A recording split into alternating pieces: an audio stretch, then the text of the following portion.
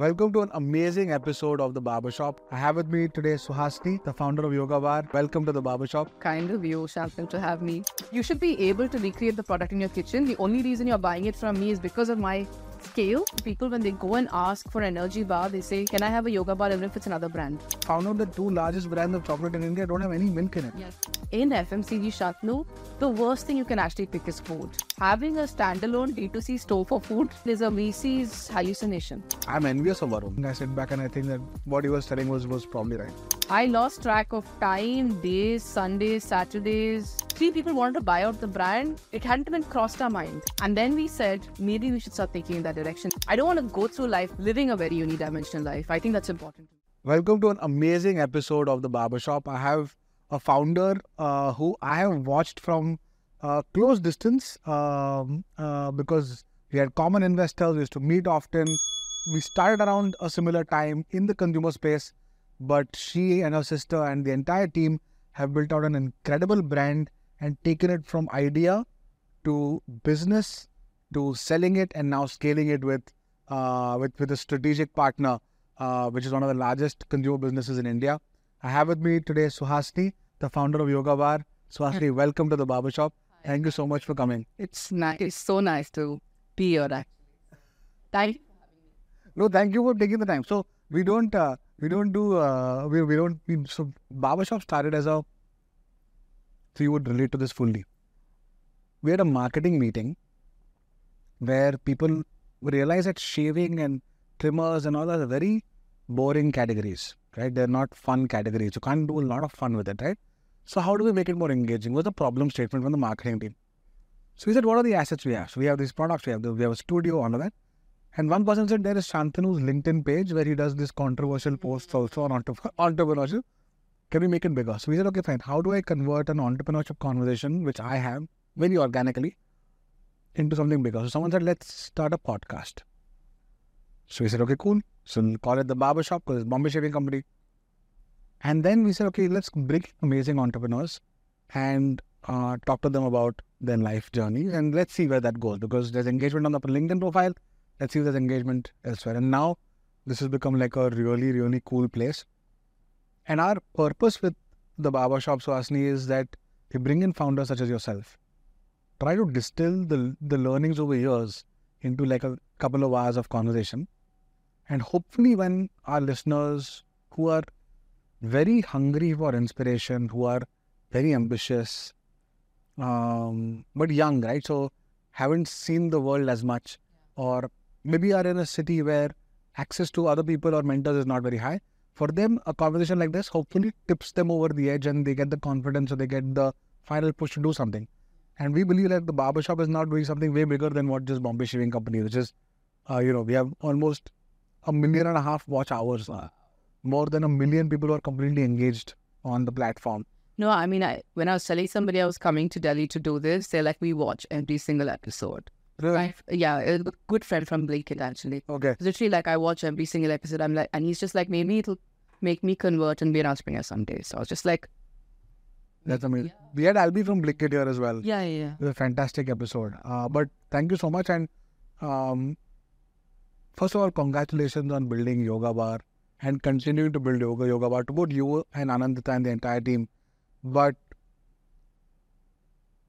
I would love to know how it all started. Like, what were you guys doing? Yeah. Because this is for me, if I have a Bombay Shaving Company, it was a 2-year idea that was just in gestation for 2 years before I actually actioned it. What was it for you guys? So, Shantanu, like, I don't come from a business family at all, right? Like, so business is the last thing. Like, it's very common for Tamrams to do multiple PhDs. It's not so common to do business at all. Yeah. So I was exchanging at Wharton and I lived with Anandita and both of us used to go for the yoga class. We used to go to the Bikram yoga class. Okay. And the minute we used to finish that class, both of us used to go and get a bar. And Sorry, what were you studying together or what? No, Anandita was in the M&A team with EY. Okay. And I was, of course, exchanging. I was at LBS and I was exchanging at Wharton. Okay. And I used to take the Bolt bus to go to Philly. So I used to live with her in New York and I used to just take the Bolt and go to Philly. Okay. 3 days a week or whatever, right? So the days when I used to go for the yoga class, we used to do the Bikram yoga class. We used to come out, we used to go get something to eat. And we saw this kind bar thing, and I was just like, and we read up about it, and we're like, it's $1 billion company. We're like, there's just nothing healthy to eat in India. And she's like, if I had something like this, I would just call it yoga bar. I'm like, let's trademark it. Whether or not we create a company, let's trademark it. At some point of time, we'll sell this trademark and make money. And which year was this? 2012. Okay.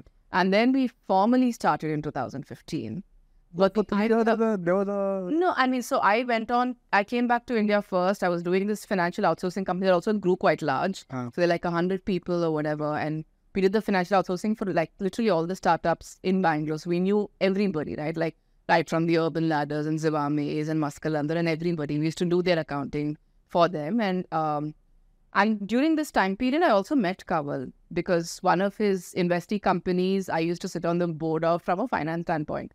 And I was talking to him and I caught him outside class and I said, listen, Kanwal, this is what I've done. I've kind of like trademarked this and I think it's a really exciting idea. And he's like, if you need some money, no questions asked, just take some money, go ahead and do whatever you want to do. If you make a company out of it, give me shares. So I'm like, fair enough. There's nothing. Yeah, literally. That is so cool.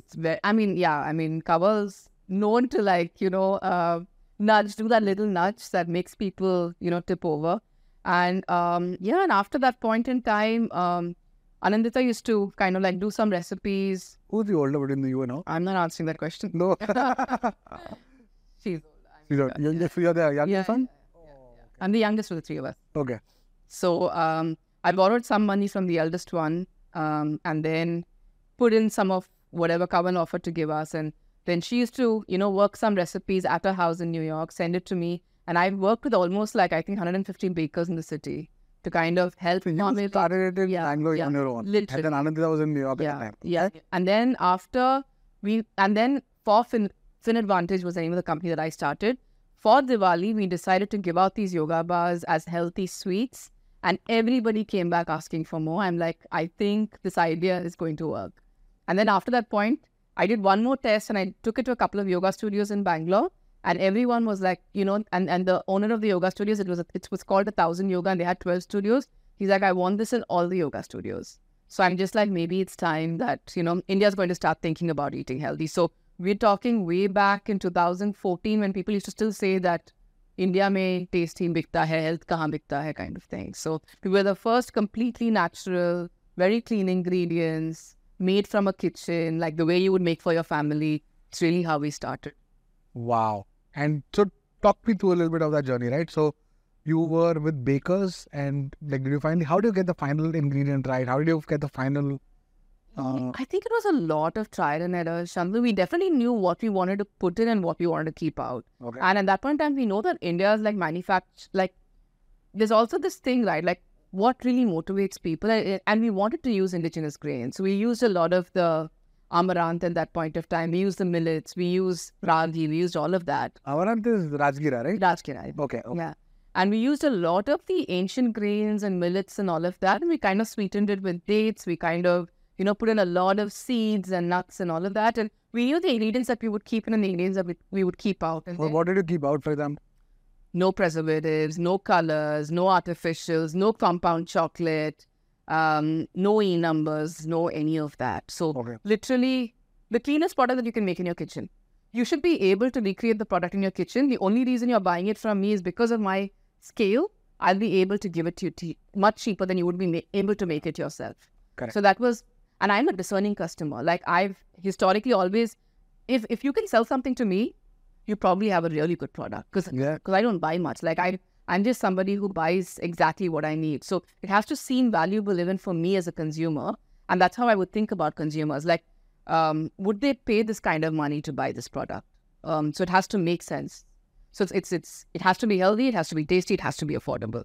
Okay. So all of that. So it's a lot of iterations. Like. Okay, so what are the products that you gave to your on Diwali or into your most of our date-based and millet-based bars. So we would just clean wrap it, make the bars in our oven. My mother would sit with me at night, clean wrap the whole thing. Then we had these, gold boxes that used to come ready-made, pack it in boxes of 10 and just give it out as Diwali. But no branding and all. Nothing. And we put one yoga bar sticker. There was like a yoga pose sticker and we would just do that. Just put that sticker right on top with the label and that's how we would do it. Wow. And then, And this is very interesting, right? Because I can draw a lot of parallels with what we did as well. And then when did it formally start? Like when did you say, I'm not going to do FinAdvantage? What happened to FinAdvantage? Or does that Still exists. Still exists, still a shareholder. Okay. Done well. I mean, I think now it's about 200, 250 people. Okay. And being run by a CEO and all of that. No. So it was 4 of us from KPMG who actually started it. So the other partners continue to run it. Okay. And then how did you decide that, okay, I'm now going to leave FinAdvantage and do this full time? And when did Anandita join? Yeah. So it was at the time where Kanwal commented, he got 3 friends together, and then that quantum of money went from 15 lakhs to 75 lakhs. It became a very meaningful amount of money. And then I said, listen, I think maybe you should come back to India. And then Anandita also came back in 2015. Okay. You know. And then when Kanwal had already got a set of friends who also were really excited about the idea, I think the more people read about Kind Bars, they were like, Yoga Bars is an even better kind of brand name. So let's see where these guys... I think for Kanwal, the interest was not so much healthy food as much as what can you do with a brand like this, you know? I think it was the Unilever marketer in him that said that there's lots that can be achieved out of yoga. So, but why Yoga Bar? Because you guys are doing yoga? Because you wanted a health halo around it? Health, well, at the same time, not preaching health, you know? Like for me, and people often ask me this, and I say, you know, when I put a Yoga Bar product in front of you, what do you feel? And most people say that it makes me happy. Okay. So for me, yoga is about being a better version of yourself every day. And that's how I look at it. Like every day, what can I do to make myself a little happier? What can I do? Like, I think the whole spectrum of possibilities of tomorrow, like, I love it. Like, I just love the fact that tomorrow can be very different from today, and tomorrow can be so influenced by the choices that you make today. And we bring that out in our packaging. Like, if you see, like, a lot of the yoga stuff on our packaging would be like the most beautiful thing that you see today will be in the mirror. Or it'll say something like, the only hero that you need is yourself, or stuff like that, right? Like for me, yoga was more about, for me itself personally in life, has always been about how can you be a really good version of yourself. Like, and that journey takes very, very long. It could take a lifetime, you know, but you're making progress every day. And I think, I don't know if I'm articulating it, but I think somehow, I feel like with our packaging and the vibrant colors that we have, and you know, the way we communicate about this whole positivity, I think somewhere my idea of yoga has got translated. Yeah, I think so. Wow. Interesting. Yeah. So so you register, I'm going to go in very granular details. Yeah. So you registered the company, got the Yoga Bar trademark into the company. In 2012, transferred into the company. And then Kanwal and 2-3 friends of his came. Yeah. And your sister was an investor. Yeah. And my eldest sister was an investor. And then the second one joined. Came and joined. Yeah. Then how was it from day 1 to day 365? Yeah. So I think in FMCG, Shantanu, the worst thing you can actually pick is food.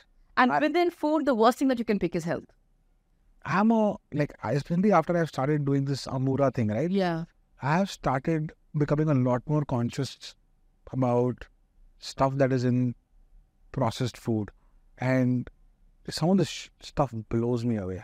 Yeah, I mean, like, for instance, fruit juices aren't really fruit juices, or jams aren't really jams, or ketchup isn't really tomato, or all of that, right? Like, I saw the other day, there's a guy on Instagram who puts up, like, here's the reality about food, and you probably know this better. He showed something about Kisan fresh tomato. The guy who's talked about the Horlicks as well. He's done a bunch. Yeah, he's done a bunch. But some of his stuff is like, it's well researched. Yeah. I think it's clear. I don't think he's... Water grad. He's a water grad, eh? Yeah, he's a water grad. Oh, wow. I think he also ex-McKinsey. You're right, yes, McKinsey. So, the one about Kisan that kind of stood out, which is, they're a brand of ketchup. I had no idea how constant. Yeah. And then brand of ketchup is called fresh tomato. And it doesn't have... Doesn't have fresh tomato, and the justification is first or second ingredient. Yeah. And the justification is fresh tomato is the brand, not the claim. It's okay if we don't have fresh tomato. And I'm like, whoa. Yeah. If that's the bar everyone has on consumer. Yeah. But I'll tell you a corollary to that though, Shantanu. And I'll tell you this is classic India, right? By that analogy, Yoga Bar should have eaten everyone alive. Yeah. We should have eaten Kellogg's. We should have eaten every single competitor out there, because literally our packaging says 83 to 92% whole grain nuts and seeds. After we changed our packaging, like Kellogg's went ahead and changed their packaging. So we're literally saying 83 to 92% whole grain nuts and seeds was our muesli. We should have taken the market, but we didn't. I mean, it's still a journey for us to do it. Our chocos, Kellogg's is 60% maida. Our chocos is completely millet and dal. We've excluded millet and dal. It's a gluten-free product. But the process of, but spectacular products don't an FMCG company make. It's also getting the right messaging. It's also being at your job for 40 years, continuously investing marketing dollars. You can't assume that one day you'll create a product that's just so well differentiated and the next day you're going to hit 1,000 crores in revenue. It just doesn't happen. Right. Because with Yoga Bar, literally, and people always felt like the brand was far ahead of its sales, and they were like, we don't believe it's only doing that much. And I would be like, yes, it's an exceptional product, but you have to get so many things right to get to 1,000 crore business. It's not going to happen by just having the tastiest or the best muesli. It's just not going to happen. It's not like tomorrow you'll have the best product and you're going to take everyone else's market. No, it doesn't happen like that. So coming back, you said food is the hardest category within FMCG, and within that, health is the hardest subcategory. Absolutely. If we had put the same kind of effort, and I'm sorry, I'm not taking away your thunder, but if we had put the same amount of effort in creating a clean labeled personal care brand, we would have been far, far ahead. Simply because the gross margins are better. Yeah. Simply because you can get away with not making perfect products. Yeah. With food, our repeat rates are 70% because we've never run a marketing campaign. The strength of the company, or however we've grown, has grown purely because we made a product promise very, very early on. We were the first ones to do it. And we kind of stay within the affordability spectrum. I mean, ideally, where I would like to be is to, have 5 rupees bars or 10 rupees bars and feed India healthy, like that. And that's my objective. For me, the true happiness will come when everybody's replacing their biscuits, for instance, with a small millet bar or something like that, right? But I think Parle-G, for example, you're right. I think that's the India we talked to, right?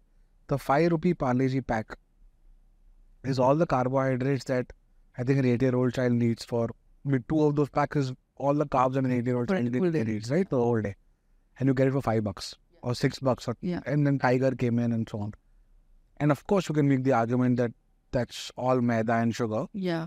But you know what? It's still a brilliant product. For an 8-year-old in India who lives in a household where the daily income is 300 rupees. What else can you do? It's absolutely fine because at least covers a large part of the nutrition of that child. I mean, the energy nutrition. Yeah, which comes back to the first question you asked me. I feel like with food, it's so hard. I don't have the heart to criticize anybody because I feel like that journey has been so difficult for everyone to make a dent. And if it's meaningful to the consumer, and if the consumer is making that choice, it's moving the categories forward. Yeah, I agree with you. But I genuinely think, for example, food, especially large company food brands in India, have not been have been disingenuous with information. That I agree. The more I see a lot of this content, the more I see, balance. I think the balance of values and profit is not an easy balance to make. Yeah. And with personal care, again, I know the parallels are not apple orange, but it doesn't cause as much damage. It doesn't. You give me a moisturizer that's stickier than required, I'll wipe it off. Yeah. But you give me something to ingest on a daily basis where you're trying to give me habit through sugar, then I don't know. For example, it's bizarre to me that ice cream is sold as frozen dessert and doesn't have dairy in it. I found this out very recently. Oh, really? I did not know this. I would belt ice cream. I love ice cream. I love chocolates. I found out the 2 largest brands of chocolate in India don't have any milk in it. Yes, they're not dairy products. I just found out that India's largest pizza brand does not use cheese on its pizza. Yeah. They use emulsifier or whatever.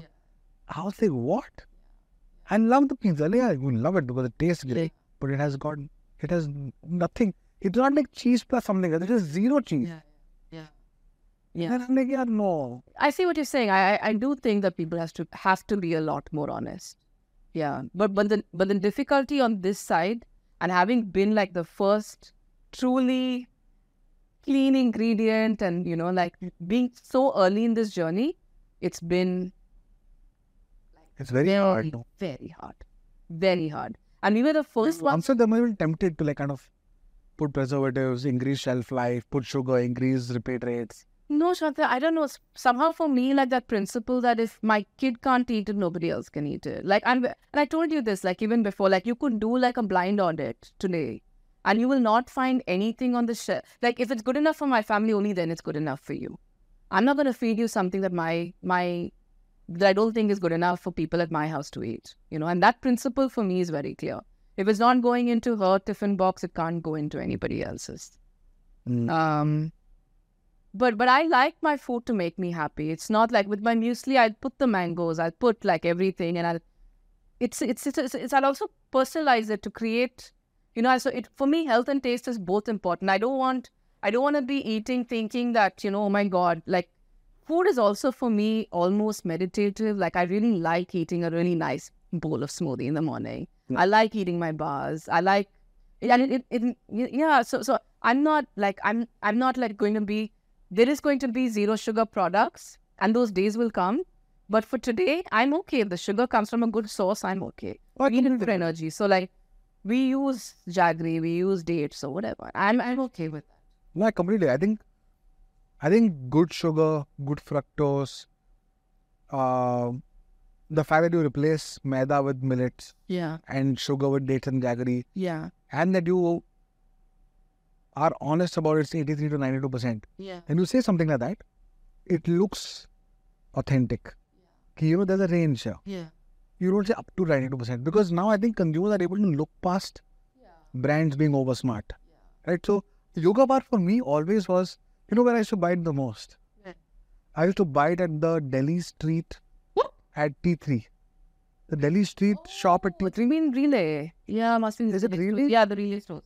T3 pe, when you are going past that, and then the gates ka doors come, like yahan se 37 onwards and all. There's that place where you would get a book, a bottle of water, and the food court is upar, which I never wanted to go to, because it's like I have to climb the escalator. Yeah, I would do the same. Like even for me, like every time I'm traveling, today I'm traveling, there'll be 3 bars, and I'm okay with that, you know. Like I know that I'm not getting the vegetables, but it's fine. Like I'll compensate for it at some point in time. Yeah. The first. But me, I mean, but that journey is really hard, Shan. Like I'm sort of not articulating how hard it is to deliver an exceptional product, to still have to build offline sales, to still communicate, and to still be very, very controlled with money, because we didn't raise a lot of money. Like unlike most. How much did you raise, like through your journey? So up until the time that we did the strategy. So 75 lakhs was the couple and the gang. Yeah. The Indian gang. Yeah. And then another, so I'll tell you the total. I mean, I'll come to the, so we raised about 70 crores of cash, out of which we set up a state-of-the-art facility for 20 crores. Okay. So we've used about 50 crores to create this company. Wow. And now we've done the strategic partnership where we'll, you know, use the benefit of distribution, etc. So when you say temptation, there's temptation to do so many things. There is temptation to launch chocolates. There's temptation to launch chips. There's temptation to, you know, go offline distribution and like just spread the market. There's temptation, so many different things. So you have to stay true to who you are and where you stand. So you have to make calculated decisions with respect to money. You have to make calculated decisions with respect to what the brand should do and not do. You have to make calculated decisions for everything. Yeah, but they're hard. They're so very hard. I cannot imagine. Because entrepreneurs inherently are so competitive. I want to be the best food brand, and I'll do anything that I need to do to get there, right? Like, so everyone's inherently that competitive. So you also want to make sure, and you know, like the metrics for VCs is none of them have really sold a brand or created a brand themselves. So the temptation is always revenue first. Loss kuch bhi karo, like just do revenues, or, you know, take more money if you need to take more money. But as entrepreneurs, and you know, in mind, like when we sold to ITC, we still controlled the company. We were 50% shareholders. So for me, like everything is a balance. How much of the, and only when you have that kind of control structure can you kind of define what the brand will do and not do and all of that, right? So it's so you're talking about two things, right? One is the balance of what you sell to your consumers under the brand Yoga Bar, which is, we want to be a clean eating, healthy company in this category, which means we will not put more than X sugar, we will not put more than X maida, etc. And those guardrails are very well defined upfront. The second thing you're saying is, we will not go into other categories until we feel that we have the right to do it. So I know you entered in the cereal space, but I think it was very thoughtfully done. Yeah. At the right time. Shanta, we were the only company that did bars for 6 years. 2 years before we incorporated the company, and 4 years after that. So 2020 was our first launch outside of bars because we first wanted to perfect the bars. And the muesli has been in the works for almost 2 years. We've tested the market from 2018. We formally launched 2020 end. And it's not like entrepreneurs sitting here, don't know the cycle, launch karo. It's very easy to get the first set of sales. Repeat sales is what matters. Not getting returns from your distributors is what matters. Stable sales, that's the concept. Like, what is your net stable sales? If you didn't market, how much of all of these products would sell and how much would consumers come back and, keep buying? So in food, you have to get every single product category right. So we've taken really crazy amount of time to kind of perfect the perfect product for each category. I can hands down say today, like, we probably have the best muesli in the market. We have the best bars in the market. We have, when we did our oats, 0 ml fire, 3 times the vegetables, no salt. If you're selling a heart-healthy product, you better watch the salt. Yeah. And we were very conscious about the way we created each single category. And even though we have the best products in each category, I would still say sales is hard. It's a very difficult job.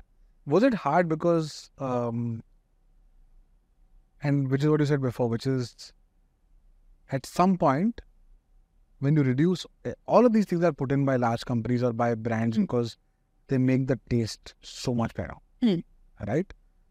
At some point, did you feel, especially in products like bars, which people, I think most people in India will kind of confuse a bar use case to a chocolate use case.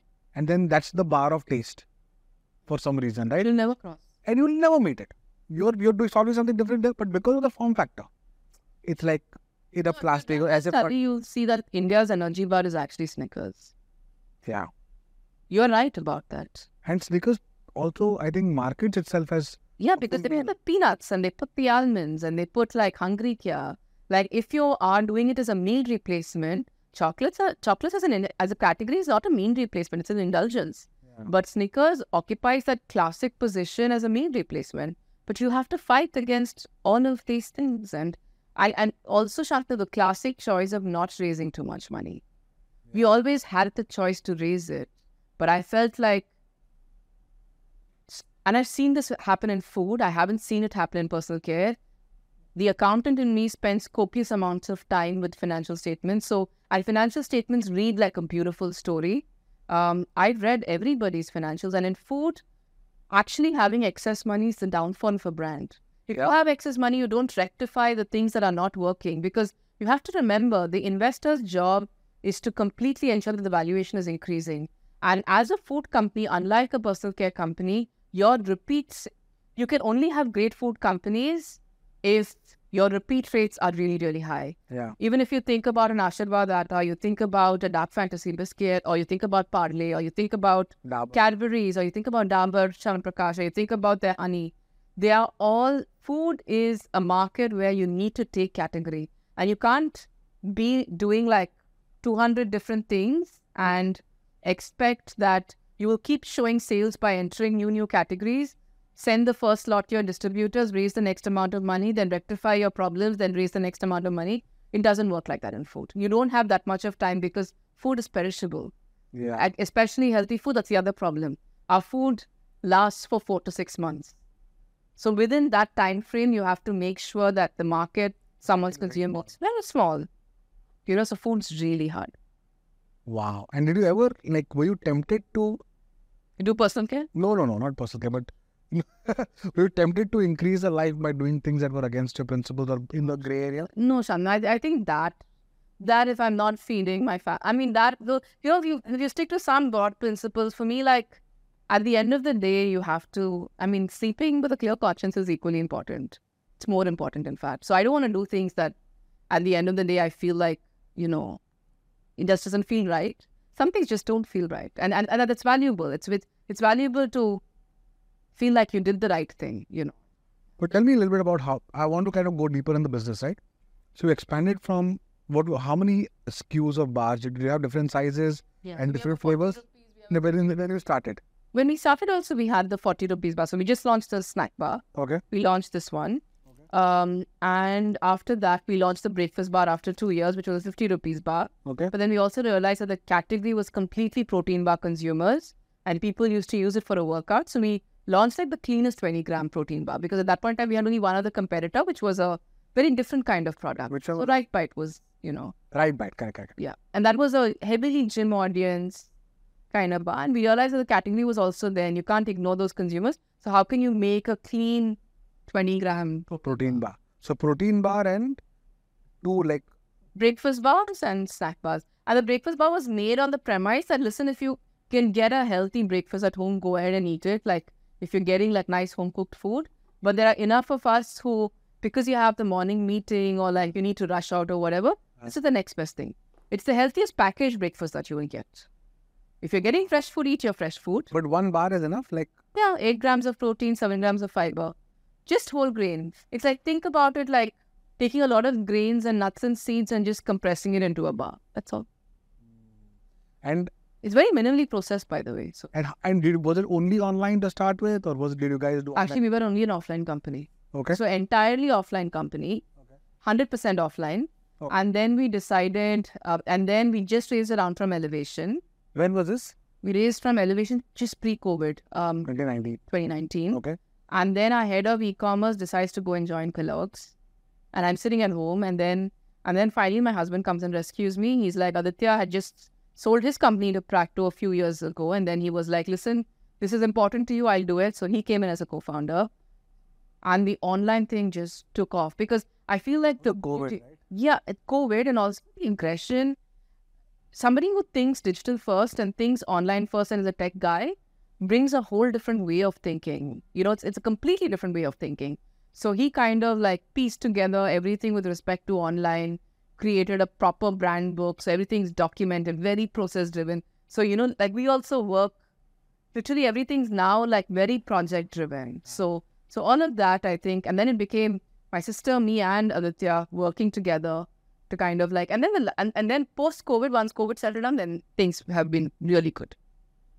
Understood. So when before COVID hit, or before Aditya joined, what was your online-offline split?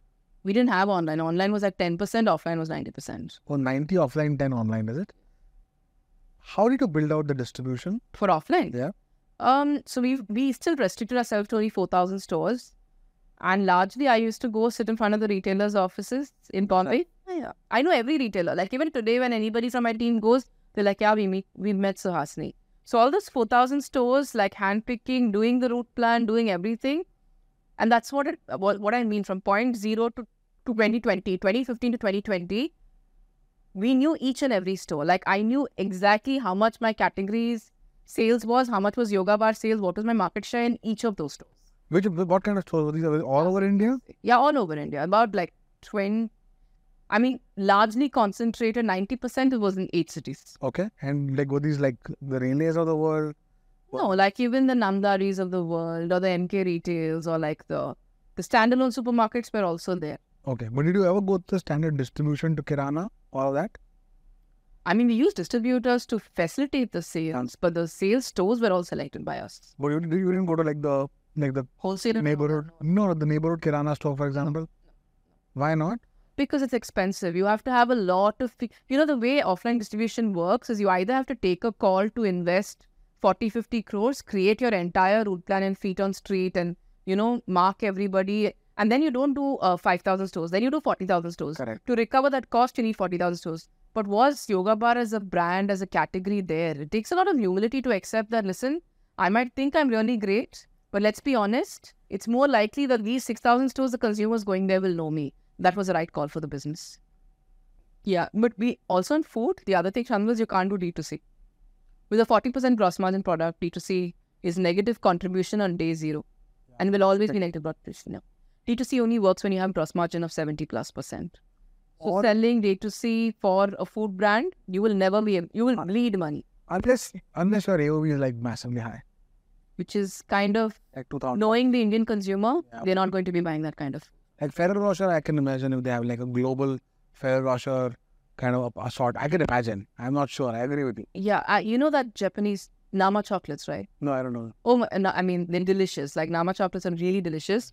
2,000 rupees for a box. And What do you people who think? buy it will always buy it because they have this very sweet spot of saying 90 calorie pieces, like 90 calories per piece. And once you've eaten one piece of it, like you've felt like you've eaten the most indulgent, beautiful dessert ever. What do you say? Yeah. So Nama, yeah, How do I spell that? M-A-M? NAMA. Okay. Even they find it unprofitable to do D2C sales Because? because you have to send it chiller packs, frozen, and all of that. So food is really hard. Like having a standalone D2C store for food, Yeah, makes... I mean, is a VC's hallucination. Literally. Like it doesn't exist. It cannot exist. You said 2018 you decided that, okay, we need to go beyond bars. Yeah. But we'll do bars till 2020. And 2020 is when the formulation for the muesli became... We did it from 2018. So 2 years into the formulation, we were like 2020, we have the right product. We One product or were there again multiple kinds of two, flavors? just the dark chocolate and the fruit and nut. Okay. And the no sugar muesli. No sugar means no, like zero sugar, which means a person with diabetes can actually have it. Oh, really? Yeah. No sugar means no sugar, no dates, no nothing. Zero sugar means zero sugar. Zero added sugar, zero total sugar. Wow. So we launched these 3 products and all the 3 did really well. Like that product, the repeat rate, we knew we had a winner. Like the minute we saw repeat rates were 75%, we knew that product would really scale. And then with our peanut butter, the product was very well accepted. The form factor, because I felt like there was an error in judgment. We were overconfident about our design. Okay. I felt like we should have... It's not an easy problem to solve, especially when you run the factories yourself. Correct. Because all the factory lines and all of that was designed by us. So hardcore, right? Done by people with no background on food. Wow. We run everything ourselves. Like, so when I was telling you we raised 80 crore, 20 crores went towards building out a facility as well. Didn't you hire experts in the food space? I mean, no. What? Short answer, you can get experts for some part of it. Like somebody can look at your facility and say the drains need to be done here, but you will realize that the experts cost is like 150 crores in state-of-the-art facilities, what they'll give you. You don't have that kind of money. You have to figure out, everybody will tell you buy the most expensive German machine because those experts are used to dealing with MNCs who have those kind of capital budgets. Correct. With companies like us, you have to make sure it's automated and you have to make sure it's run. So we should literally design the lines. Like there was a time when we spent 1.5 months in Coimbatore because we got a chicky guy to actually kind of design the entire bar line, make modification and run the line on all of that. And coming back to, I think, our earlier point, you're right. Building food is hard. And maybe you said you could have spent time building a personal care company. Honestly, completely agree with you. I think it's sort of draw corollary to what we did at Bombay Shaving Company. And you asked me this question before. Am I happy with the way things turned out? Yeah. Yes. For the most part, yes. But we made a lot of mistakes. Yeah. We made a lot of mistakes, right? So I don't think we realized quite as early as we should that premium shaving was just a small market. It's category sizing pretty much. It was a small market. Like we just believed the market is big because we felt we defined the market. We never defined the market. Yeah, you can't. You can't. Either you should be standing for 100 years to define the market, then you can take that position, or you must have put in shitload of money, or you have to be brilliant like Apple. They're the only 3 ways you can actually do it. Our investors, we have a company called Reckitt Benckiser. Reckitt. Right? The Durex. The Reckitt. Right? Very unique approach to building the market. And Addy was on the episode, said that even when I met Rakesh Kapoor, their global former CEO, he said, why aren't you launching shaving gels? So the market is small. Indian consumer wants shaving cream or shaving foam. They don't want gel. बोलता है तो foam में क्यों लड़ रहे हो तुम Gillette और निविया और बीजाम के साथ? जेल में जाओ और नंबर 1 प्लेयर बनो. बोले छोटा मार्केट कि तो क्या हुआ? 20 साल में तो बड़ा मार्केट होगा ना. तो would you rather be a 50% market share in a big market in 20 years? Or a 10% market share in a large market today, bleeding money? So I said, it's a good question. I just don't know how to answer it. Because if the market is small today, then I don't have the confidence to play in it. The idea of the topic is very hard pick. So, toilet cleaning in India used to be an acid and phenyl game. Okay? Pre-91, 92.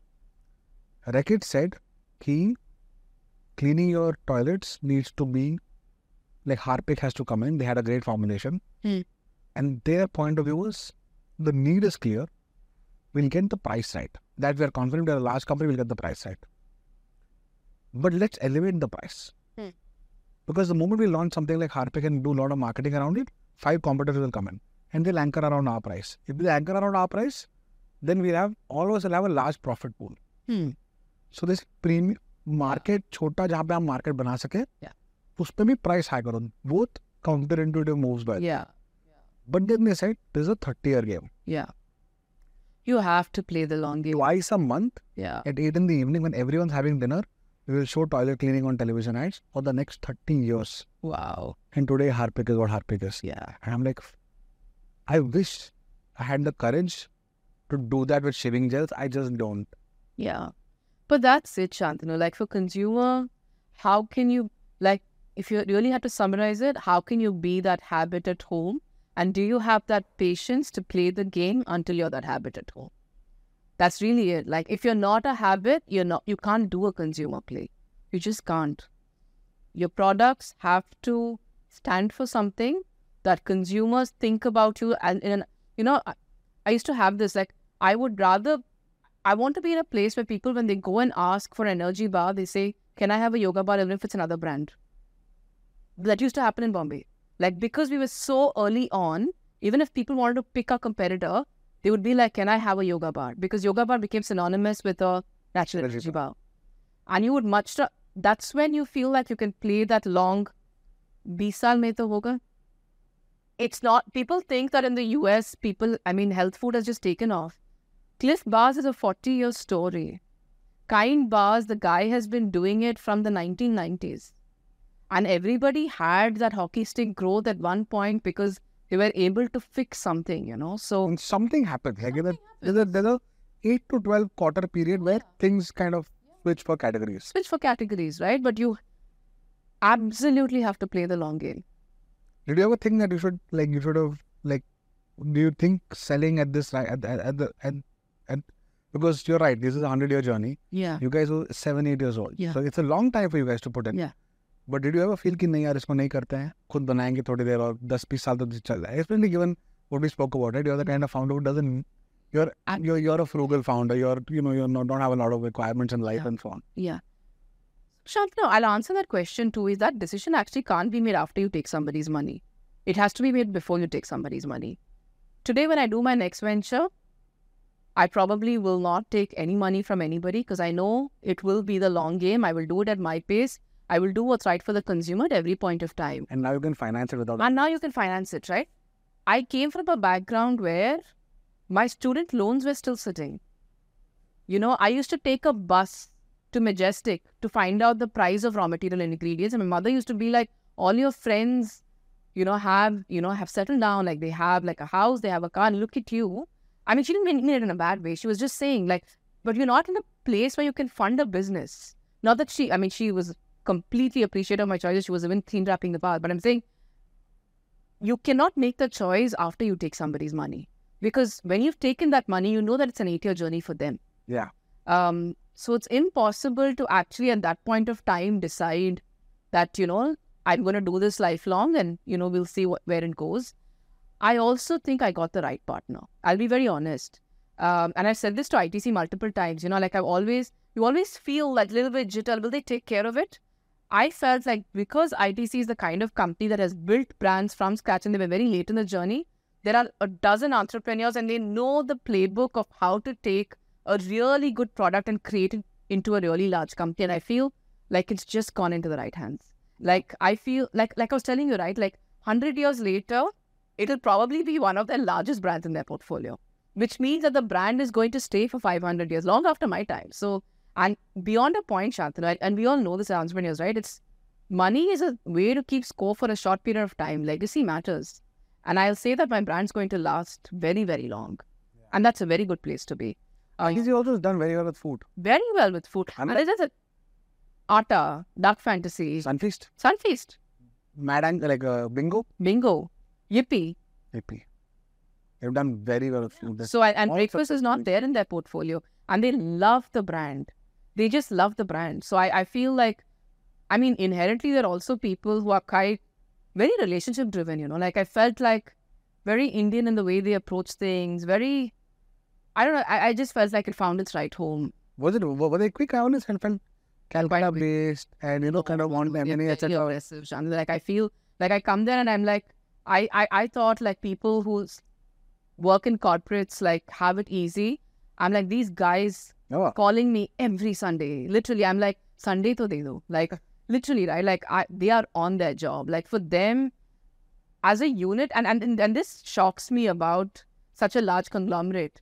And I've said this to a couple of people I've met over there, like, I feel like you'll prioritize the company even more than you prioritize your own family. Yeah. And how do you develop a culture where people put the company before everything else? Like, how does that happen? Like, I can't do that with Yoga Bar. Like, if my daughter needs me, she needs me, like, I won't put my family. But I see like in ITC, and these are dozens of people I've met, like they're so company first. And it's spectacular for a company of that size to create a culture where people feel they are so indebted to an organization. I think I think it's beautiful, actually. Did the tobacco overhang make you skeptical given you're a health business? So my husband, like Aditya put it really nicely, he's like, you are taking a lot of this money to do good for people, and that's how you should think about it. And of course, they have surplus cash sitting because of tobacco. And this is the right way to channel that money. You would rather have this money going into improving health, right? So, I mean, did it cross my mind? The honest answer is yes. But it's okay because they're using that money to do something much better. And I feel like ITC also, I think they internally also go a little bit, do a little bit more with CSR and all that just because of the tobacco overhang, right? Like, that's the legacy of the company. There's nothing that you can do about history. What you do with the future is what counts. You can't write off what has been, but you can shape what is going to be. And that's how you kind of... ITC is a group, but look at the quality they have in, for example, their hotels. Yeah. It's outstanding. Yeah. Outstanding. And how do you run such different businesses and run it all so well, with that level of aggression? Completely agree. I know this guy called PL Rajesh. Yeah. We worked together on a bunch of things. He used to talk to a PE fund. Like, he's the mentor for a PE fund. Correct. Advent. So Advent. He and I work together on Advent. So I work with Advent like 1 or 2 days a month. Got it. On their consumer stuff. So that's where we've interacted. Again, just such a hardcore guy. Like, such a hardcore guy. You will always find an ITCian, so to speak with such passion about ITC. Yeah. Now, I can understand a founder and like founder's initial team having that kind of conviction, but multiply that into like 70,000 employee organization feeling so strongly about something. I mean, it's remarkable. It's an amazing finishing school. It's one of the best recruiters at IITs, at IIMs, and people who join as 21, 22-year-olds go to factories, they have supply chain stints, they have marketing stints, and then they just stay. People at ITC just don't leave, they just stay. Like, honestly, Shantanu, like after I've met people there, we hired our head of operations ex-ITC. Our CBO, we said we want somebody from ITC to move there. Like, honestly, I'm thinking like the next company I do, I should ask people over there who wants to do it with me. I can't say this on record, but yeah, literally, right? Like, because they are just so well groomed, and as a culture, they really work hard. No, for sure. For sure. Let's come back to your journey, Suhasini, in terms of people, right? So it's very clear that you started something in a category which was limiting on gross margin, clearly a repeat. So product development cycles were longer. Distribution was difficult because of shelf life issues. So mostly offline, in which case you have to be very clear about returns. So limited. Also, AOV was smaller. I'm assuming your AOVs would have been $100. Yeah, I mean, between $50 to $100. I'm assuming. Yeah. Which is small AOVs. Except for muesli, which is much. But if you like kind of average out a purchase of yoga bar, $200, right? So it's still very low. So you have to acquire a lot of customers to get the same amount of revenue. How was it in terms of how you and Anandita kind of split responsibilities, your relationship with each other? I think when family members, whether it's husband, wife, or close friends, or siblings, or parent, child, running a company is... It's hard business. when you do it with family members, it's really hard. And Right. you have to understand that even Aditya was there, right? So there is Aditya. Like towards COVID, right? Yeah, he came towards COVID, but still, like, the journey for him has also been 5 years, and it's the most aggressive part of the journey. Correct. Because it's literally Elevation's money came in, which was when the company, I mean, till that point in time, it only raised 10 crores of capital. So any outcome would have been great for your early set of investors, right? But once you take like 60 crores of serious capital into the business, that at that point in time, the business has to deliver. You know? So in a lot of ways, I think, and even ITC views it like the founder group is all the three of us, like as family members, and it's really hard because you also have to balance what's right for each of y'all, even in your personal relationship. So I think that balance, the honest answer is people who want to optimize should actually not do business with family members. While the trust factor is very, very high and you will always know that you always have each other's back, on a day-to-day business, arguing with the people that you love the most, even if it's for business, is not the best for... It's exhausting, no? It's exhausting. It's exhausting because a fight's not... Or a disagreement, we don't really fight. Like, we're not people who raise our voices and we don't do that. We have disagreements, but we have active disagreements, right? You feel bad about it. You don't want to hurt somebody you love. It's just that. So, Yeah. And I think managing that is really hard. It's really... How do you guys do it? Like, for you, it must have been tricky because you had a husband and a sister. Right? Did they get along very well? I mean, yeah. I mean, everyone gets along to the yeah. I mean, yeah. I mean, well is relative. I don't know what the benchmark of well is, but as sisters, we are very close. As husband and wife, you're also very close. So, and then there are certain, I mean, but you have to understand that I'm at the center. The closer relationship sits here, right? Yeah, you're the fulcrum of this, right? But I'm good at navigating. Like, I feel like I'm very good at communicating very logically and in a very fair manner. But it's still exhausting. I'm saying, would I make the choice to do it in the future? Maybe not. Yeah. Yeah, because it's really hard. I mean, it adds another dimension of something that you need to take care of. So from a point of view, but from a trust factor perspective, it's bang on. Like, you don't have to worry at all. And that, I think, is pretty important from a founder perspective, you know. Has it got you guys closer? Yeah, I would say that. I think sisters in general also end up being closer. And husband and wife, of course, Aditya and me have so much in common. And we're very, and he's aggressive. So I've learned, for me, like, Aditya is more like a mentor. Like, I've learned a whole new different way of doing business after he's here. And I feel like for my next gig, I know exactly how, like, I would say he's pushed me towards being a very ambitious person. And that's the thing, Shantanu. All the men in my life have actually really pushed me to be the best version, like pushed me and nudged me to be a bit more. And as sisters in general, you're very close. Like, between the three of us, we exchange WhatsApp messages 10 times a day. It's more than brothers would do. So while brothers have like a certain amount of distance in the way they kind of like deal with each other, even in terms of communicating, sisters, like Zara dresses, like you'll send each other 5 different clothes from Zara and say, do you want it? Or you will talk about something, right? You would talk about your kids, you would talk about so many different things. So I would feel like sisters just, you're in each other's life all the time. So I would say, like, those two relationships, I feel like I report to Aditya though. Like, I feel like he's taken over this role where he just drives the organization towards a certain outcome. And I think he does a really good job of that. And with Ani and me, I feel like our roles and our skills are so complementary. Like, that's How that. do you divide the skills? So Ani's done a lot of the product and technical aspects of the business, like whether it's factory setup or whether it's like very, like product driven. And I would do all the finance stuff. I would do all the fundraising. I would do a bit of the marketing. So all the sales job of where I need to convince a retailer or I need to kind of like do meetings with online retailers and the buyers and all of that, I would take that portion of the job. Did you guys ever step on each other's shoes? No, I think that we didn't have a problem. Like, I think the trust between the three of us was quite good.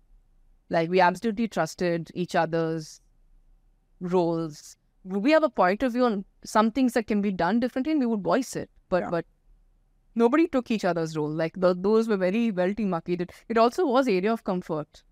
Like, I would say that was naturally her area of comfort. This is naturally my area of comfort. That is naturally Aditya's area of comfort. And how do you manage But I think, how was it from elevation side, from on the board, or Very good, yeah. Like I would say from Deepak was Deepak. Deepak, Lovely guy, no? very. Like I remember I told Deepak, I'm like, I think you need to be a bit more flashy. Like I just feel like, why don't you just show off a little bit, you know? Like you just stand like so different from all the other investors. Like, but he's also extremely humble. Like actually, the thing that he reminds me a lot about he's not as old as my father, but there's a certain quality that's quite similar. I would say they treat people very equally. Like, I don't think Deepak would treat two individuals differently. And that's remarkable. I don't find so many people in that community treating people equally. And I'm not saying entrepreneur to entrepreneur. I'm saying right from the person who drives your car to the person who serves you tea to the entrepreneur to your family or anybody. He treats people equally. And I think that's quite remarkable. He's a very respected. Yeah. And he doesn't say anything. Like, not a peak squeak. Like, he doesn't sing his own praise or doesn't do anything. Like, yeah. And he was very understanding. When I told him, I'm like, Deepak, I think this is kind of like the right time. And for him, Yoga Bar was doing really well, right? Like at that point of time. And he's like, you should put money. We're about 100 crores. Around, I'm thinking. Yeah. Okay. No, I mean, when Elevation put it in, I think we were at about 50, I think. 50 crores. 50, yeah. And you doubled the business and then you said, okay, fine, yeah. now we need to find a home for the business. Yeah. But he was very understanding about it and all of that. And Kanan was from Fireside, and Kanan and me share a remarkable relationship. Like, I feel like he's sort of like been the mentor and guide. I think the outcome with ITC was heavily done by him, like all the heavy lifting. And I think one remarkable thing, and this will always stay in my life, like I feel like there was this one point where I felt uncomfortable with something in the negotiation. And I picked up the phone and I called him and I said, you stand to lose here, but I feel like I'm uncomfortable doing this. But you will really stand to lose if I decide to not do it. And he said, Suhasini, but I still need to advise you to do what is right for you. And go ahead and refuse. No problem. Like, go ahead and... Can you give me an example of what this was? It was a certain negotiation where there's a certain liability clause that I need to take on myself. Like, unlimited liability on myself. And I felt like I was being a bit uncomfortable on that. And I can understand from the buyer's standpoint, because they are letting the promoters wholly run the business, that it was right for them to ask it. And I turned to Kanan and I said, I don't know if this is standard or norm, but I'm finding this a bit uncomfortable. And I feel like the deal might not go through if I don't accept this clause. And Kanan was like, if you find it's not okay and you feel uncomfortable, we'll back you. Like, don't worry about it. And I said, but you stand to lose. And at that point of time, you know, like ITC was the deal that we really wanted to close. And he's like, at the end of the day, Suhasini, like our relationship is very long. It's not about one deal, or I also know you as a person and I want you to win. And I think that's remarkable. I feel like it would be a handful of people who would actually put your outcome over their own outcome. And he did that for me that day. And I will remember it all my life. That's amazing. He used to be on our board while Fireside was an investor in a publishing company. And I think Kanan was always had a keen eye on interests, in the sense. Yeah. How do we balance interests? How do we be fair? Yeah. He always wanted us to grow a lot faster than we were growing. Yeah. Because he used to come to Delhi. Yeah. Go to a Mama Earth board meeting. Yeah. And come to our board meeting, and he would be like, Mama Earth is doing this. Yeah, he did that. I mean that. Yeah. But that's... Kanan, don't compare, please. It really is. Don't. He's like, no, you should learn from those guys. And yeah. You know what? To be honest. Yeah, I'm going to say the same thing. I want to say it like with you. I wish I listened to him more, right? Like, yeah. I fully agree. If you ask me what I would do differently now, and I feel like he did that to nudge me. Yeah. And I feel like, yes, I wish I'd listened to him more, because he told us about the gross margins as well. He said, so asking, there's any like quick way by which you can do these small hacks, figure out a way to improve the gross margin. And I feel like, damn it, I should have listened to him. I feel, there are so many points where I felt at the time when he was telling me, I'm like, he's just finding fault and he's nitpicking. But he was just, that was absolutely the right advice. Absolutely the right advice. I remember I was just in a board meeting and I would be like, they're not, but like I told you before, like, I'm envious of Varun. Like, building 1,000 crore business in the same amount of time with that kind of success and that kind of profile in terms of margin is incredible. And somehow we had a window into his business. Of course, Varun and I used to talk also, but Karan would tell us exactly what we should have been doing. Yeah, okay. We listened to some of it, We didn't listen to a lot of it. Yeah. And I always felt like, that, okay, we probably, there'll be a right time for this. Yeah. But today, I think you're right. I think I sit back and I think that what he was telling was probably right. No, but it's great that, Chandra, you can even say that you are envious. Like, I feel like most entrepreneurs would, and I said this to, so I was taking this flight once and there was another entrepreneur who was in that flight, right? And I was like, I really don't want to sit next to you. And he's like, why? I'm like, I don't make friends with entrepreneurs. And he's like, why? I'm like, nobody is bloody honest. Like, if you're sitting next to me, you're going to go on about how great your business is and how great your valuation is. And I want to hear none of it, Like, I feel like if you can have an honest conversation and tell me what's shitting with your business, I'll sit with you and I'll talk to you. But I'm going to hear none of it. I'm going to hear about how great you're doing. And I don't know how much of that is really honest. Yeah. So I'm really glad that you are at least able to openly admit. I'm envious of Varun too. I think he has it all. Hello? Yeah, literally. Badiya aadmi yaar. Like, I always try to look for faults in the guy. Here in Italy, like, Mahamad ne kiya, Mahamad. I feel like process, execution, right calls, made a very simple business very beautiful. He's done everything right. Like, everything right. A lot of time, I'll tell you what. So, and he's super helpful, by the way, right? Yeah. Like, I'm not even his close friend or anything. And I'm like the kind of person who keeps it. I mean, I'm usually good with relationships, but with him, I feel like he's so not accessible. Yeah. But I would ping him every once in a while when I needed something, and his responses would come in 5 minutes. Like, he would always reply, and he would be so prompt, and he would always help, So I find like stand-up human being, yeah. Like, every time I've always and entrepreneurs are competitive.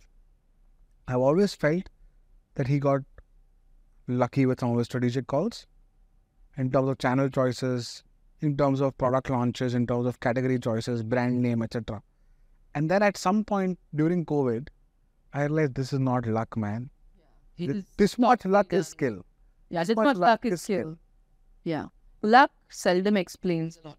We can look at Mamaearth independently, right? Just such a fabulous business. Yeah, absolutely. And the brand is very clear. Now, abhi to main kya karta hu when I go to someone's house? It could be a relative, a guest, whatever. See how many products? Bathroom mein jaake I will see. And there is always a Mamaearth shampoo or a, Like my kid uses this toothpaste as well. So. Oh, really? Yeah. No, I think they've done a phenomenal job. We do have some of their, alumni from Mamaearth.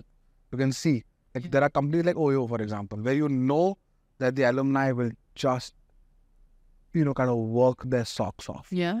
Mamaearth will be very process-oriented. Very process-oriented. Very process-oriented. They know exactly, email will come, calendar invites are clear, they'll have agendas for meetings on time. So, you can see through them what Varun and Ghazal have kind of done as an organization. So, you're right. I think Karan is one of those, I think But he was just nudging, like even now, he would tell me, he's like, make program management like a job, like, the 5 things you want to achieve, and I think it's coming from his experience with dealing with Mamaearth. Yeah. And it's the right advice. It's absolutely the right advice. For sure. He's also been an operator for such a long time. It's amazing, right? To have Kanan, who's an operator for such a long time. In companies like Dabur, for example, Unilever, like I think it was in Ponds, then Dabur.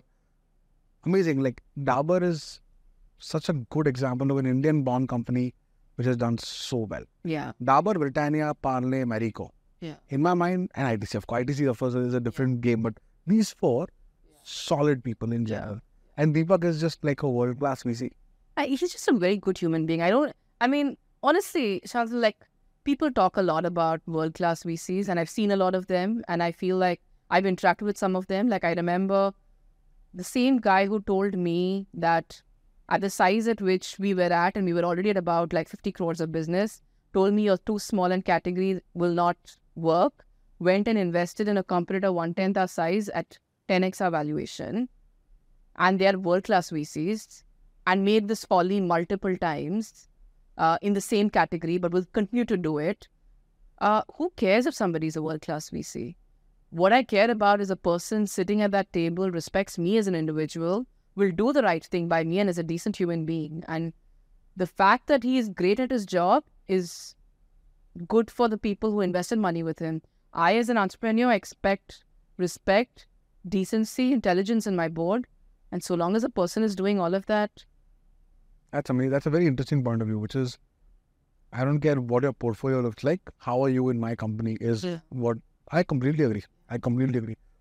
When the sale happened and you told Deepak and Kanan and between you, Anandita and Aditya guys decided that, okay, it's the right time for the company. Did you run a formal process with the banker and so on? Yeah, we did. I mean, you always have to optimize for the outcome that you are gunning towards. And in a strategic process, you should always run a formal process. And we had like multiple, like we also, even before we ran the process, we didn't naturally think we should run the process. We had so many inbound. Yeah. We had 3 people reaching out to us before we even thought about strategic. 3 people wanted to buy out the brand much before it hadn't even crossed our mind. And then we said, maybe we should start thinking in that direction because distribution is not going to be easy to build. Yeah. And then you chose ITC because of relationship? Yeah, because they were so aggressive and their deal construct was very attractive. Their deal construct is very, very attractive. It's very, very... How long did it take for you guys to showcase them the bigger business? Like, did they do a diligence and then they... Oh God, they were so thorough, Shantanu. Like, my God. I mean, we've done the process now with 4 people, right? So, their process, it's like, there is nothing about my business that they don't know. They had spoken to our distributors, our sales team on the street. Their finance team is thorough. Like, there was not like a 100 rupees round off that would have missed their eye. So they're very, very thorough. So that process lasting and completing a process is a skill, by the way. Like completing a strategic, and this is classic, right? Like in a lot of these entrepreneur groups, like nobody congratulated me. Like people assume that a strategic process is actually a very poor outcome. And the only real outcome that an entrepreneur really likes is an IPO. Are you serious? Absolutely. Absolutely. Like literally everybody felt like I would probably feel bad and this was not an outcome that I really wanted. I don't think that's the case. I mean, I'm telling you what people think. I'm literally telling you that. And I was thinking back, I'm like, when you run a strategic process, you will know how hard it is to complete a process where somebody has placed a fair value on the brand. It is not easy. I can write a book about running a process and all the things that you should do and all the things that you shouldn't do. Wow. It's not easy. Because how many exits have actually happened in India? Very few. And IPOs don't deliver unless lots of things have to continuously work. A strategic outcome means at a point in time, at least everybody on the table got the exact same outcome at a very fair price. And therefore, rationally, is actually far better for the entrepreneur. No, absolutely. Absolutely. Especially if your objective function is legacy. And especially capital is a side outcome. I mean, that is a great side outcome. But if you keep talking about my great grandchildren will see my brand. Yeah. Because ITC will be the custodians of my brand. They'll grow it. Distribution, their food business is someone you trust. They've been thorough. They're aggressive. Breakfast is missing on the portfolio, so they'll plug it in beautifully. I completely agree. I think kudos to you on that. But this was like 6 months, 6 to 12 months? Oh, dear Lord. The worst 1 year of my life. Really? It's... When did you start the process? We started in peak when the market crashed. April. 22. We're in 23 now? Yeah, 22 then. Okay. I lost track of time, days, Sundays, Saturdays. Lost track of everything. And there was this throbbing pain in my heart and head that would just never go away. Why? Because it's difficult. Because you don't know who's going to drop in the process. You don't know when people have changed their mind. You have to understand that the strategic process runs as a non-binding process for a very long period of time. The diligences are very thorough. You have to answer each and every question to every single counterparty. And you are running out of money. And you have to continuously grow your business while running the process. It's not easy. And you need to have your mind and heart when you're negotiating what is going to determine all of your outcomes. You have to get a lot of things right. When the money was credited to all your shareholders and to you guys, was there the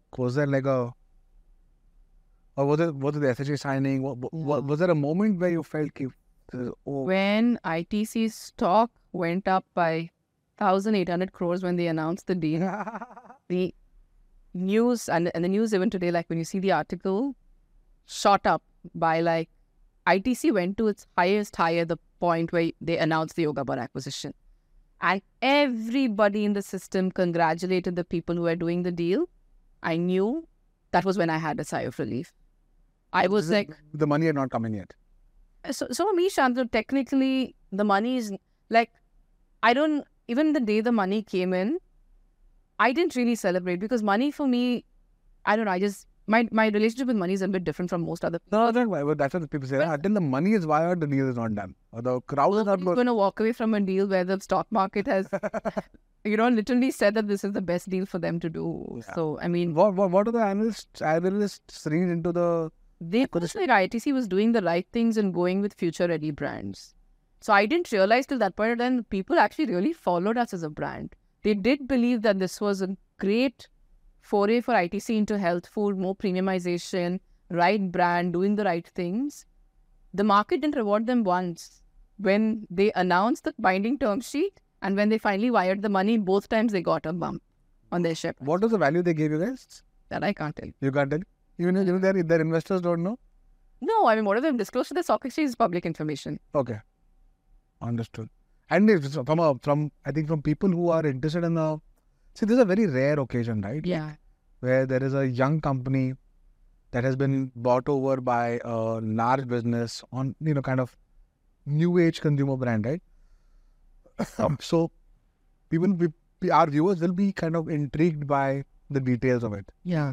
You built it out for 2015 till 2022. 7 years, right? Yeah. 7 years of effort. And then one of India's largest conglomerates is buying it. Building a 100 crore brand or in a space like food with a focus like health, where AOVs are small. Dude, I can tell you it is incredibly commendable what you and Anandita and Aditya have done. It's incredibly commendable. Like, I don't think people realize how hard the damn thing is. I think people don't understand how hard it is to do it in the category we did it in. Yeah. I also don't, we with zero background and with very little capital. Literally, like we just had capital that was very little capital. Oh. And to run a process is hard, Shantanu. Like, I don't know if people fully, and at some point of time, many people will start experiencing what it means to do a successful M&A transaction. Yeah. Hard work. It's hard work because you have to negotiate and be in your A game every day you go into that meeting because the outcome is so valuable that you can't lose sight. Yeah. It's not one of those things where you were trying to sell your bars to Indigo Airlines and Indigo Airlines refused and you're going back with a refusal. This is everything. Yeah. This is everything that you built up to that point in time. So, no, I agree completely. So I have not experienced it, but having Colgate Palmolive and Reckitt were two large strategics on the cap table as primary investors, and then last round where we did a large secondary, had Malabar, Gulf Islamic, so these are large like hedge funds and large international funds. I kind of can relate to the fact that sometimes large legal teams, thoroughness, answering to a public board on the other side is not easy. It's really not easy. It's not easy at all. And to do it with multiple people on the table, to run the process, to keep the dynamic, to make sure that you've selected the one that's best for you, to negotiate those terms, it's not easy, Yeah, I feel like it's a good life story. I don't know if I answer those questions are you happy or sad, because I'm usually not happy or sad. I usually feel the same way at most points. But do I feel it's a great life story? It's a great life story. I feel like it's one that I'm going to think back and see that it was time well spent and it was done very well. A lot of times people say that you're talking about it's very hard, right? And I think the Indian middle class education system pushes us to do hard things because the premise is that the harder the thing you're doing, the larger the reward at the end. Yeah. Right? कि कठिन चीज करो और मेहनत का फल मीठा होना that. And I don't fully have over a period of time started to subscribe to the feeling that may not be the case. That identifying large and easier markets is probably the most important skill that we have as an entrepreneur. So we get max ROI. Yeah.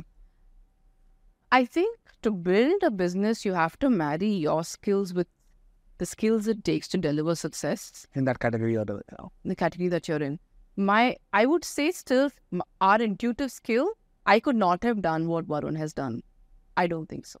I don't think that today I might be able to do it because now I've seen the way Aditya set up process and I've got that journey. But at the point where we set up yoga bars and we saw it, our skills, we maximized our outcomes for the skills that we had at the point at which we started. Over a period of time to take those deltas, a lot of things have to come together. It's inherently not a skill that you wake up one day and you build. It's not easy. What is the what's the one thing that you learned about yourself that you did not know before the yoga bar journey which surprised you? See, I've always known I'm very ambitious, but I felt like I'm actually somebody who doesn't give up. You realized that during I realized that. Yeah.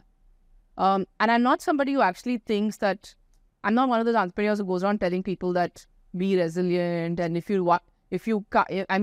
don't give up at the cost of your health and life. I would never tell somebody that. I feel people, the only thing that you should optimize for in life is your own happiness and peace of mind. Nothing is more valuable than that. But I've realized that I as a human being just cannot, I need to take things to completion. At the cost of anything. Even if my health was suffering, whatever. And the logical part of my brain would be like, don't optimize. It's fine. You have these options. And no option on the table is so bad. I still optimize at the cost of my mental health, right? Like, or the cost of my physical health, at the cost of everybody else's health as well. When everybody was okay with the outcomes, I don't like my investors are pressuring me. They're like, it's fine. It's fine. You're doing your best. Everybody can see you're doing your best. But to like, and it's not even like, and like Shantanu, like, whether you believe me or not, it's not like that quantum of money or anything matters to me. It's just that I have to do it. Like, I cannot leave a negotiation or a conversation knowing that I didn't get the best deal on the table and I didn't put in my best effort. It's important to me and I didn't realize how important it was to me. Yeah? Yeah. I would think that a logical human being like me who's not very alpha, like I'm not obsessive. Like I like to live life in a certain kind of balance. I love my movies. I love songs. I love all genres of music. I love spending time with my kids. I'm not one of those things that say, people who say like, it's yoga bar and nothing. Yoga bar is my life. It's my baby. No, like I'm quite demarcated that way. Like I feel like we all contain multitude of things, right? So, but still, I obsessed about the right thing for the business, and I was surprised by the way I went at it. Yeah? Yeah. I was surprised. I don't know if it's good or bad. It's a good thing. I think it's a great thing. I mean, maybe if I had died of a heart attack, my husband wouldn't be saying that. Were you that close? No, I wasn't. Like, I don't know. Like, who's measuring, right? Like, who's measuring? But at some point of time, those are conversations that are meaningful to have. Like, it's meaningful to kind of step back and say, like, Anandita, Aditya, the investors, at some point I'm like, it's fine, like, it's fine. Don't kill yourself over it. But I felt like I'd taken it on like it was some sort of a mission. And which it was, right? But I'm not that person, so I'm surprised. I'm the kind of person who's quite logical about life in general. I'm quite... But I feel like my modus, the way I operated, indicated that I'm actually somebody who doesn't settle. It was a surprise. That's incredible. And is that something you'll hold on to as you move to the next thing, whenever that is? I mean, and this comes to the second part of your question, whether it's a good thing or a bad thing. I hope I don't. I'll say this. I lost a year of my life in pure misery. I don't know I want to be paying that price multiple times in my life. Was it that intense, is it? Of course. I mean, of course. Of course. Was it the quantum of work or was it the nature of the... It's everything, Shantanu. Like, it's... Yeah, I mean, I don't know. Like, enough number of M&A transactions haven't happened in this space. I don't know. I'm thinking about when Raw Prestige they ran a strategic a couple of years ago. Oh, with Wingreens. Yeah, but they ran a proper strategic. Wingreens was an outcome because they had common investors.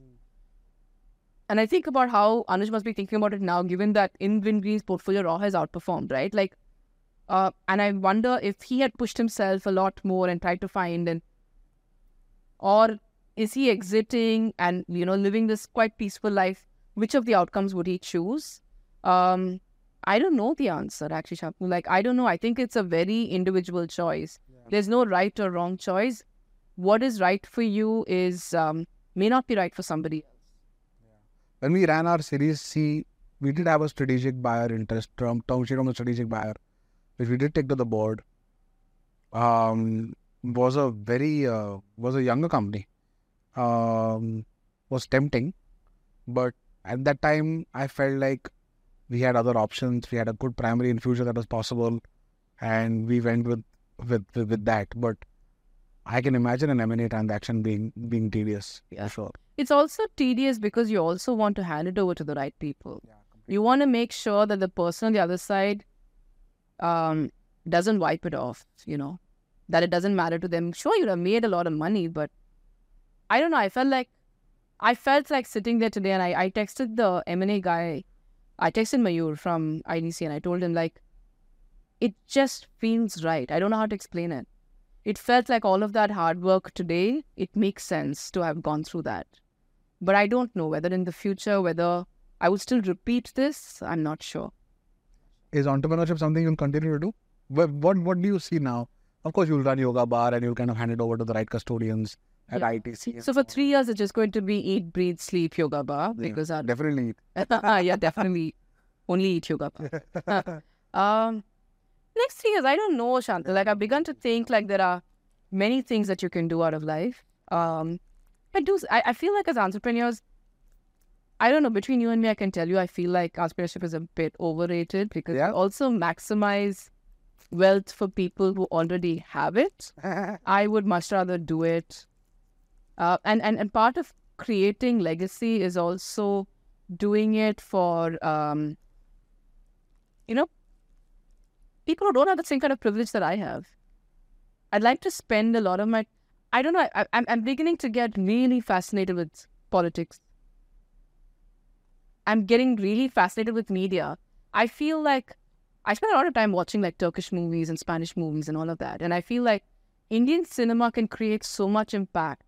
Okay, like there is no better way to communicate with people than something as basic as movies.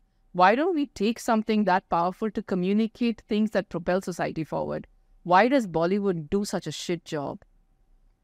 I said this 8 years ago on a panel for some women's organization. They said, why do you think that women are so treated so poorly? I said, have you seen Bollywood movies? And I feel like media, I feel there's so much that can be done in the field of education. And I'm not inherently, what will I do with I don't know if I want to be making rich people richer. Yeah. Thought about all the people who work, this is damn good, by the way. This is really, really good. Not regretting breaking my diet. At all. No, not intermittent. Intermittent I broke with lunch, but the no sugar thing.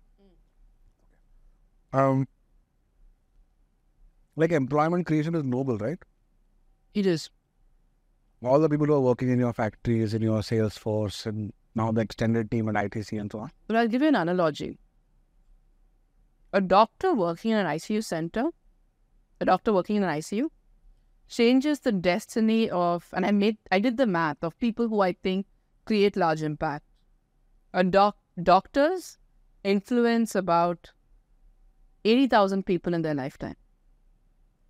A teacher influences about 30,000 kids.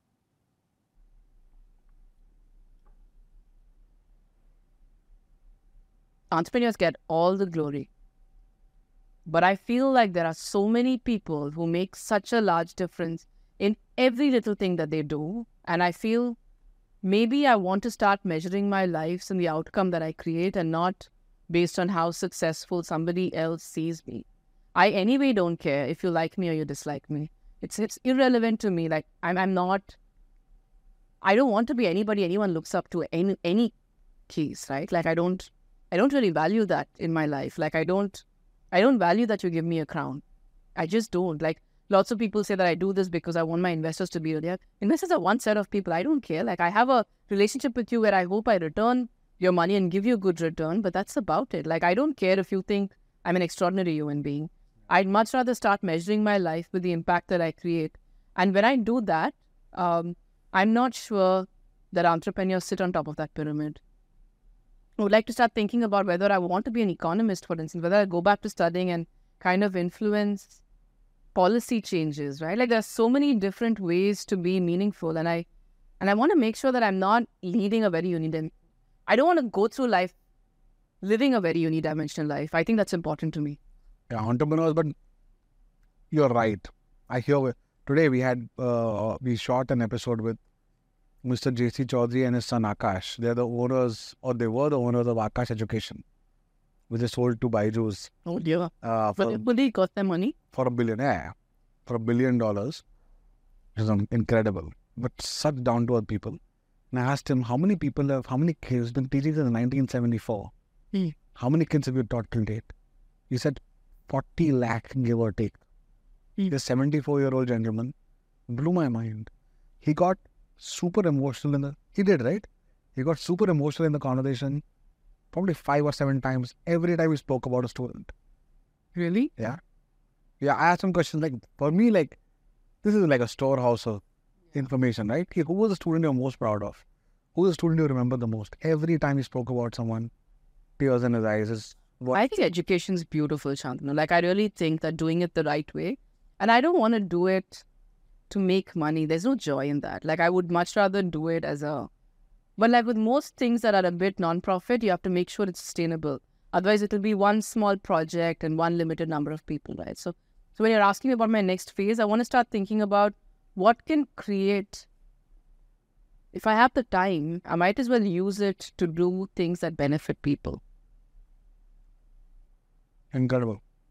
But is the entrepreneurial itch going to be there, right? I think it'll come very easily. I think the next business, I know exactly, like the playbook for selling, the playbook for creating brand, the playbook for, how you deploy capital, everything is very, very clear. And listening to Karan. Listening to Karan, very important. Always listen to Karan. So it's very, very tempting, but maybe not. Maybe not for me. I don't know. Yeah. I think, at least where I sit today, I feel like I don't. And is India the place you want to exercise a lot of this ambition? The social, economics, etc.? Yeah. I mean, I'm not somebody who inherently believes that there are boundaries and people are people and people are generally alike anywhere in the world. We all hurt the same way. We all love the same way. We all need to treat each other the same way. But of course, there is the comfort of being able to talk to people is, of course, a lot more in India than anywhere else. I have this story. I told somebody that the minute I couldn't negotiate a gym membership in the US, I knew that if I can't negotiate a gym membership, I'm definitely not going to succeed professionally, and I came running back to India. Really? Literally, like over here, even with a bank, you can get anything done, right? Like leave a gym, like you talk to somebody nicely, you develop a relationship with them, they go that extra mile, Indians in general, and you've developed that comfort to get those things done, and that's important because especially in things that are you need to have a lot of that hustle. You need to make sure that you're likable inherently, and when people don't, when it's difficult for people to understand you, that likability factor is the next step.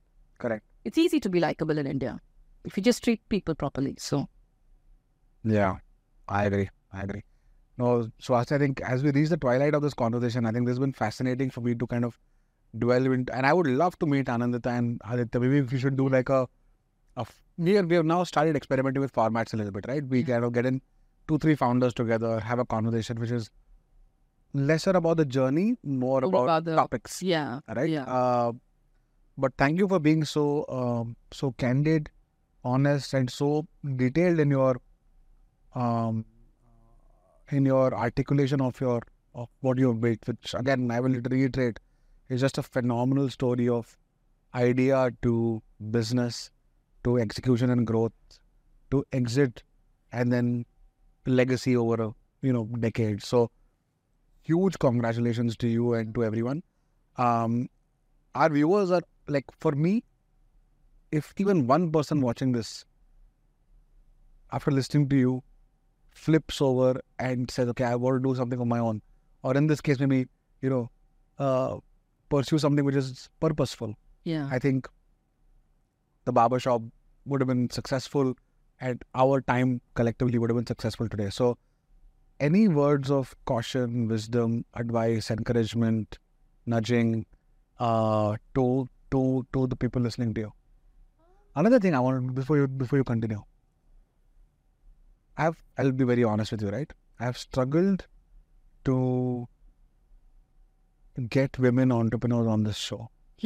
And whenever I have had women entrepreneurs on the show, I make it a point to never discuss fundamentally that they're women.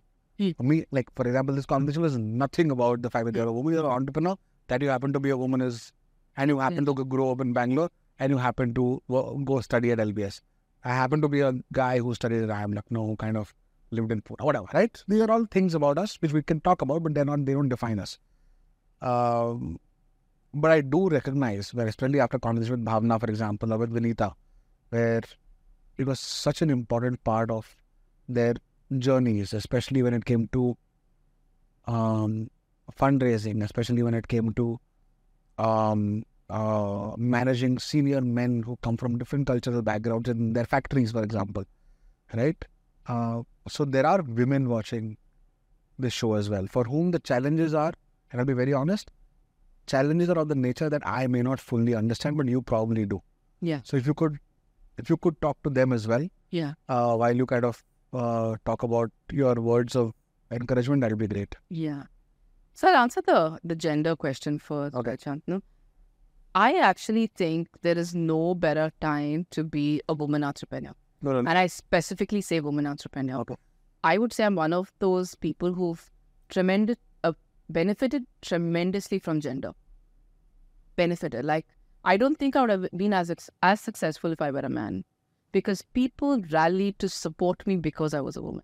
And this comes right from retailers. I remember the first retailer, Namda Reis, who kept my bars in a clean wrapped foil, said, I want to support women entrepreneurs. So there's no better time to use the women card for your advantage.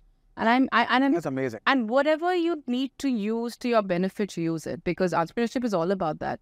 You will have some wins, you'll have some losses, and use your wins to the extent that you can. And the women card is by far a very, very great trump card in the India that we're talking about today. So I would actually say, seek out the people who are willing to support the women entrepreneurs, because those people really rally. They really rally their system. And fortunately for me, I can't think of a single instance where it's actually backfired. In fact, I feel like people have been far more respectful, far more, even our early interactions, Shantanu. Like, I remember back in the day when I was fundraising, you're like, and it came up and you said, you girls just, I feel like women in general don't really talk about their successes or how large they have grown, and I feel like I want to support you. And I get that from everybody. Like, everyone's always saying, I want to support you. So I feel like the women thing, there's no better time. I feel like this is the right time. This is, in this India, like, everyone's supporting women. So that's a very point. Like, I feel really nice hearing that, by that. Yeah. I'm also, like, extreme privileged, right? Like, all the men whom I've been around, like my dad, my husband, everybody, right, have all been feminists before they were even men. Yeah. Like, I remember my dad, when I was born and I was the third kid, and people were saying, I'm sorry, he was a guy. And my dad's like, the third one's also Indira Gandhi. And he said this back in the day, like, which father kind of like, and we've never discussed anything except being really excellent at what you do. Like, where even my elder sister or Annie or me or whatever, we've just excelled. I mean, gender wasn't even a point of view. It's not even a point of view. And today I use gender to take me forward, because I feel we are living in that India today. Amazing. That's great to hear. You're right. It is a small universe. It may be slightly skewed and a privileged one, but it's amazing, because if that's your experience, I'm hoping that's the experience for I think every for woman. Fundraising, or I would say, like, even Fireside or like everybody else, they really go out to look for Women, invest in women-run businesses, because I think there's never a better time. Like, let me just say that, those many words, like, whether it's finding the buyers to support you, finding an investor, finding people to mentor, support, whatever, there's never been a better time. Yeah.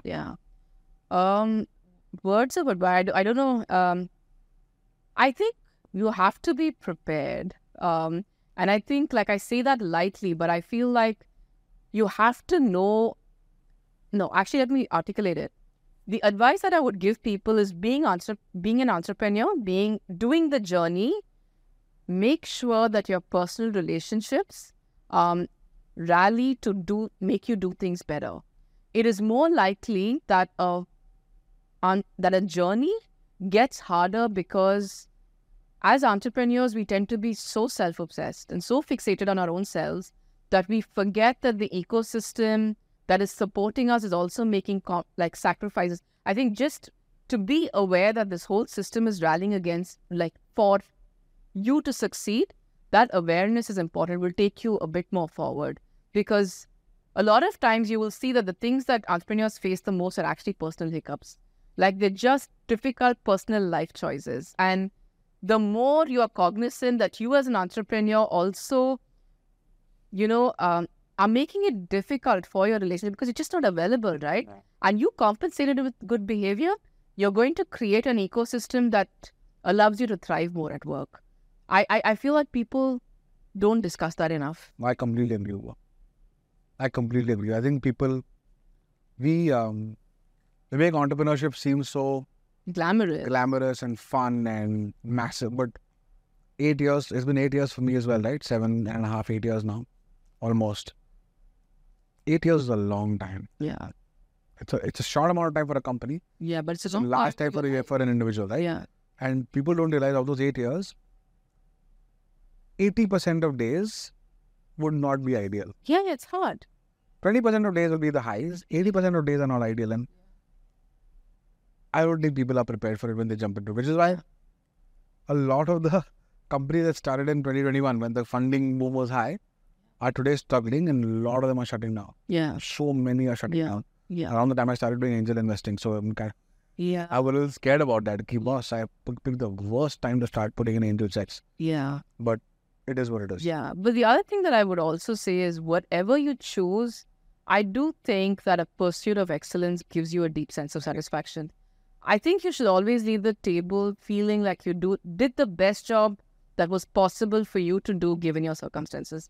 And not making it sound like an excuse for whatever the outcome. I'm saying personal satisfaction. I'm not saying anybody else pointing to you. I'm saying a deep sense of self-satisfaction is heavily underrated. I completely agree.